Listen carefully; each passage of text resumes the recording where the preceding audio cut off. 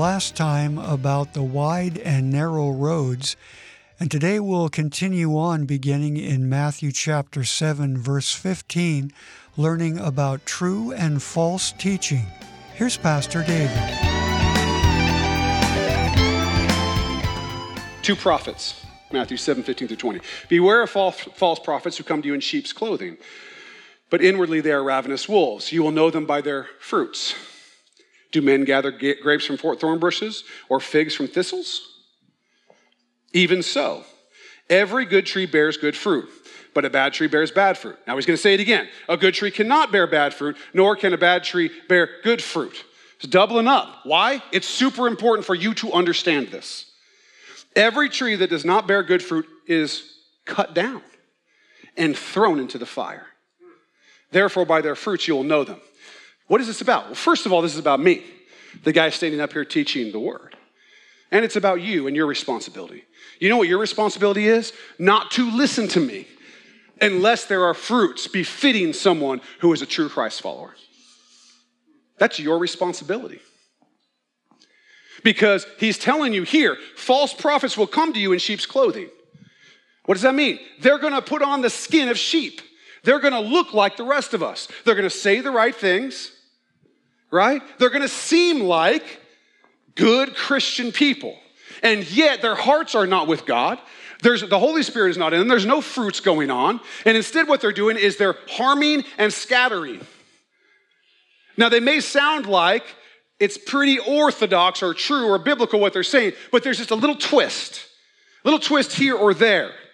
If you go and you're listening to somebody and they never make you feel uncomfortable and nothing ever hits your heart and says, I need to change this about myself, you might be listening to one. If there's never any true prophecy, prophetic word, which is not always telling the future, sometimes it's saying what God is saying to us that we ought to do. If that's not happening, you may have one. Or maybe they say all the right things, but in the dark, in the secrets, there's something else going on. And if you look at their life, you see there's no fruit. Dr. David, one of our elders, talks about looking in the furrow behind someone.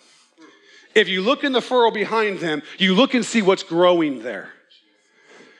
If it's all destruction and death and wasteland, you do not have a proper person to be listening to. But if there's stuff growing, seeds that have been planted, that God's been giving the increase on, then you have somebody that you ought to listen to. You will know them by their fruits. Well, what are the fruits? Well, we know what the fruits of the Spirit are. The Holy Spirit has fruits. Here they are, Galatians 5, 22 and 23. But the fruit of the Spirit is love, joy, peace, long-suffering, kindness, goodness, faithfulness, gentleness, self-control. Against such there is no law. I'm not talking about perfection. I'm talking about are the people who we're going to and listening to, and every one of us should be both being discipled by people and discipling. So we're sort of all on this roll at some level. Are these fruits showing and growing in the life of those who are teaching?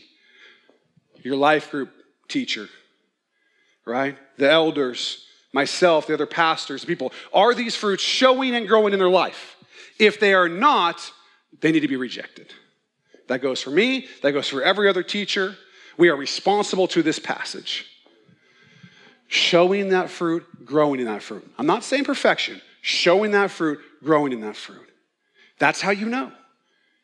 That's how you know. And of course, it affects you individually too, because you, as a believer, should have the Holy Spirit and should be showing and growing in these fruits too. But this is a serious passage. This is a serious warning. This is an either or. Either you're showing and growing in fruit and you're of the Lord, or you're not. And what happens? Cut down and thrown in the fire. That's serious stuff. Fire's hot. We are all subject to this passage, both as making sure that those who we are learning from are not wolves in sheep clothing, and making sure we ourselves are not. Which leads us into the next twofer, two Christians. Matthew 7, 21 through 23. Not everyone who says to me, Lord, Lord, shall enter the kingdom of heaven, but he who does the will of my Father in heaven. Many will say to me in that day, Lord, Lord, have we not prophesied in your name, cast out demons in your name, and done many wonders in your name? And then I will declare to them, I never knew you. Depart from me, you who practice lawlessness. Now, I call this part of the passage two Christians for a reason, because both of the groups of people in this would be calling themselves Christians. Both of the groups of people would be calling themselves Christians, claiming to be Christians. In one group, there are those who do the will of the Father, who do it. They do the Father's will. Where are they? They're entering the kingdom of heaven. In the other group, there are those who do not do the will of the Father, but have done all kinds of works in his name. Where do they go? Off to destruction. Depart from me, you who practice lawlessness. Jesus doesn't know them. They played the game, probably attended church services. They did all the outward things probably. People would have thought that they were legitimately loyal to Jesus, but they were not. In their heart, they were not loyal to Jesus. They did not do his will. They did not obey all that he commanded. And they were not known by Jesus, and they did not enter the kingdom of heaven. This is sobering stuff, because these are the people who somewhere were sitting among the church, maybe leaders, maybe whatever, and yet Jesus doesn't know them. All of us need to think about that. If you think you are truly a Christ follower because you do a few things, but you don't choose the narrow path, you have no fruit, and you won't obey the will of the Father, I hate to tell you, but you won't be entering the kingdom of heaven, because your heart is not for Jesus. You are not a repentant, believing Christian. You're a hypocrite. There are those who will seem like they were very serious, whose hearts were not given to the Lord. Jesus has been teaching us through this whole Sermon on the Mount. Jesus Christ has been saying this: look at your heart. Over and over. Adultery starts in the heart. Murder starts in the heart. What does he say? Hey, if you're going to give something, don't make a big show of it. If you're going to fast, keep it to yourself. When you pray, don't make a big show of it in front of other people. He's not looking for the showy things. He's looking for your heart to be for him. He's looking for you to be doing those things in private that are just about you and him, that would suggest that you know him. If you have a friend, you don't go to them and say, hey, I talked about you here and there, and whatever you say, I know you. I've spent time with you. I love you. That's not what these people said. What did they say? We did all this stuff in your name. All this stuff that's what? Every one of them is something that people see. We prophesied in your name. We cast out demons in your name. We did great wonders in your name. All of that's public stuff. What would you say if you really knew him? Jesus, I've prayed to you privately, daily, every day, seeking you out, my heart being after you. I've fasted and kept it to myself. I've given generously to the church and not made a big deal about it to anybody. I've done all the things that would say that I love you because I do love you. You wouldn't be pointing to the showy things that if they're done at all, they're done only in the power of God. They have nothing to do with you seeking him personally. You would talk about the things that are about you and him. That's not what they did. That's not what they did. Where is your heart? Where is your heart? Are you reading the scripture? Are you talking to Jesus? Are you praying? You fasting? You repenting? You studying? Are you serving? Are you giving? Are you doing all the things that would show that you are loyal and committed in your heart to God that nobody else knows about? Are you coming in and checking a box? Made it to church this week. You know? Gave something to the whatever. As if you could stack up enough of that to overcome our wicked hearts and our sin. It is by the grace of Jesus Christ that we're saved, by his death and resurrection. And our reasonable response to that is a heart that is compelled to love and serve him. We're going to take this passage seriously because I don't want anybody in this church to be in that group that Jesus doesn't know. When you walk in and see Jesus and your eyes meet, I want it to be the I meeting of knowledge, of love, of connection that's been there the whole time. Not him looking at you and being like, who are you? I don't know you. I don't know you as my servant. I don't know you as my follower. 2 ways. Doing the will of the Father, entering the kingdom of heaven. Being lawless, not doing the will of the Father, away from me. 2 ways, either or. 2 houses, last one.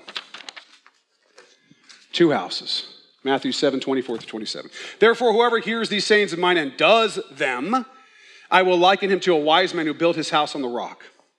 And the rain descended, the floods came, and the winds blew and beat on that house, and it did not fall, for it was founded on the rock. But everyone who hears these sayings of mine and does not do them will be like a foolish man who built his house on the sand, and the rain descended, the floods came, and the winds blew and beat on that house, and it fell, and great was its fall. First, we have a therefore at the beginning of this one.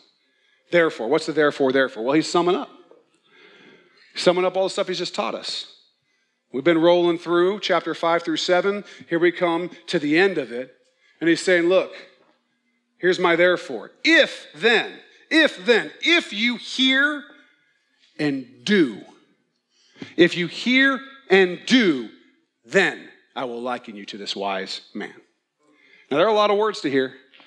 I've spoken a bunch of them already today. There's a bunch of them in the Bible.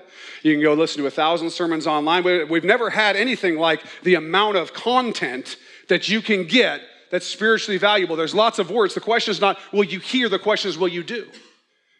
You hear, you believe, you do. That's the question. Will you follow his commands? Will you live right side up? Will you live the kingdom life? Not just will you believe it, will you do it? We need to do what he's commanded us. The Great Commission out there on the wall, the mission of this church, the mission of all of Christ's people is this. Go, therefore, and make disciples of all the nations, baptizing them in the name of the Father and of the Son and of the Holy Spirit, teaching them to observe all things that I have commanded you. To observe all things that I have commanded you. What happens? You go and make a disciple. You baptize them in the name of the Father, the Son, and the Holy Spirit. And then what do? You teach them to observe, to obey, to do what God has commanded. That is the process. It starts with believe and goes to do. They believe, disciple, baptize, do. And if we obey, this is what it's going to look like in our life. We'll be like a wise man who built his house on a rock. If we don't obey, we'll be like a foolish man who built his house on the sand. Now, I don't know how many of you are builders, but I don't think sand is a very good foundation.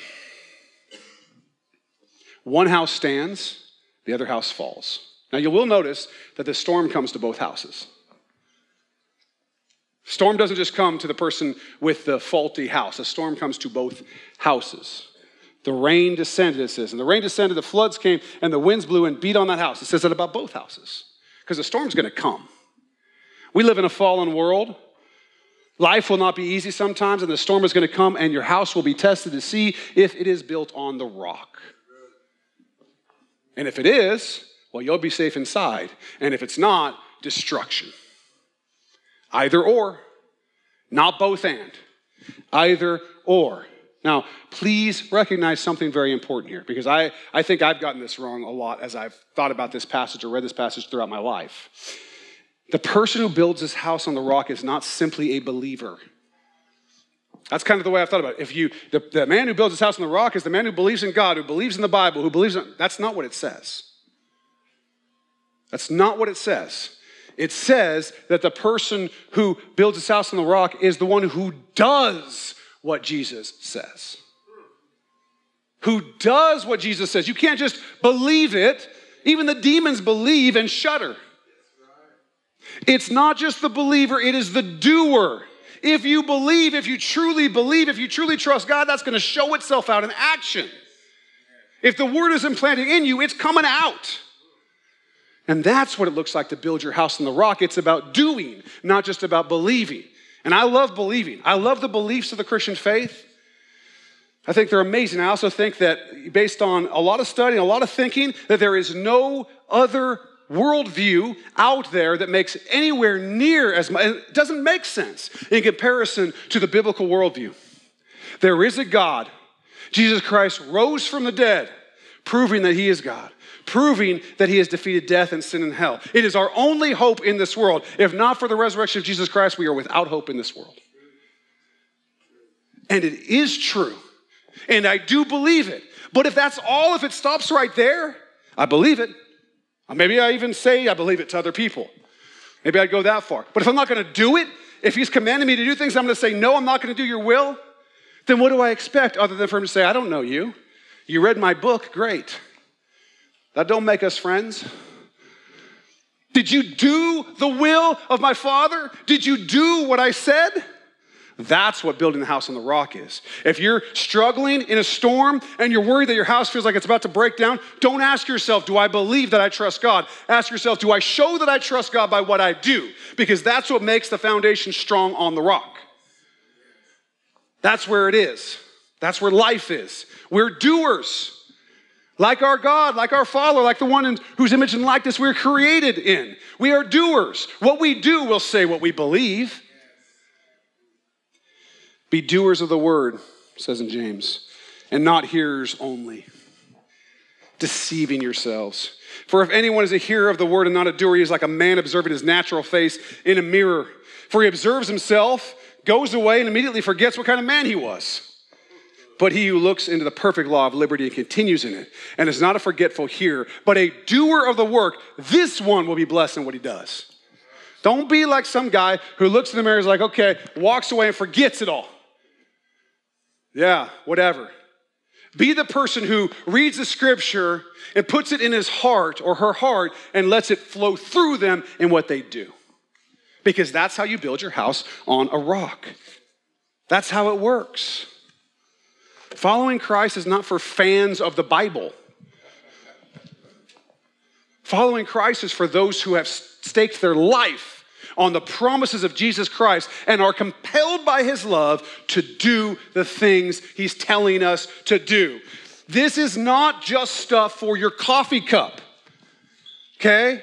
This is not just verses for you to memorize and pull out if things go bad. Jesus is setting up the right side up way to live, the kingdom way to live, to be poor in spirit, to understand who you are, to mourn over your sin, to hunger and thirst for righteousness, to not commit adultery and murder in your heart, to not do things for show, to not care about what other people think, to not worry about tomorrow. All of these things that he's laying out, he's saying, do these things. Don't just know that they're out there. Do it. Live it. And when you do, your house will be on the rock. Either or. Your house is fallen in the storm or is standing in the storm. There's not a half rock. There's the rock, the Word of God, Jesus, and there's the sand, the world, destruction. Two paths, two prophets, two Christians, two houses. Which one are you going to do? You going to live right side up? You going to live the kingdom life? You going to live the worldly life? Look, this is your choice. I'm not here to make it for you. I'm here to beg you and exhort you to make the right choice, that we might be on the path together in unison, in one accord, walking that difficult path. And we're not going to be popular, but we're going to be righteous and holy. And you know what you're going to have? Not only are you going to have your house on the rock, but you're going to have the joy and hope and peace of God, sustaining you, filling you, securing you, preserving you. You're already seated in the heavenly places if you're in Christ Jesus. Your eternity has already started. How are you going to walk it out? How can someone who knows Jesus go back to that nonsense and be tempted by the popularity and by the what everybody else is doing and by the I don't want to confront anybody and by the I don't want to... Don't be somebody who stands for nothing. Stand on the rock. Walk the right path. Know Jesus. Live right side up. And your faith will be something that will move mountains. And your life will be something that inspires people to transformation and not being conformed. Let's be those Christians. really makes you think, doesn't it? Are we really a doer of how Jesus tells us to live, or something far different? If you realize that some changes are in order, we'd love to help. Come see us at Acts Church this Sunday morning. There's peace, hope, and so much more as we start living flat out for Jesus. Get easy directions and all the info you need at actschurchnw.org. Hope to meet you this Sunday, and that you'll be with us next time for more great Bible teaching with Pastor David Robinson here on Contemplate.